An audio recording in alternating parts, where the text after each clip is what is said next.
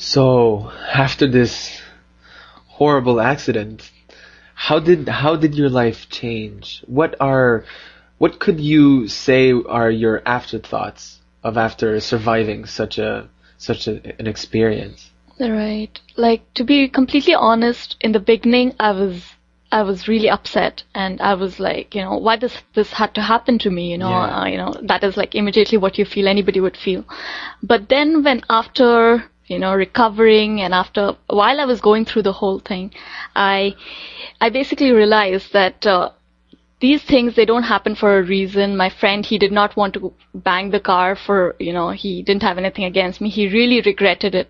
Yeah, it's So nobody's fault. exactly, it's nobody's fault. So it happens. It happens to teach you something, I guess. So basically, I learned that such things happen. It made me a stronger person.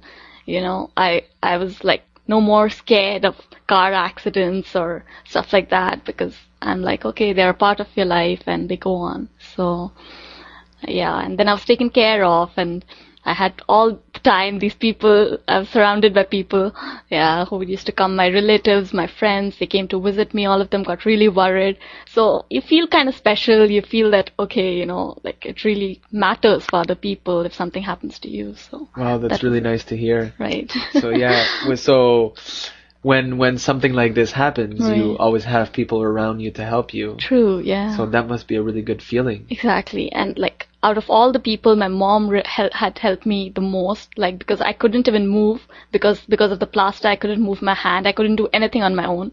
I couldn't eat by myself. So she had to feed me. And I felt like a kid again.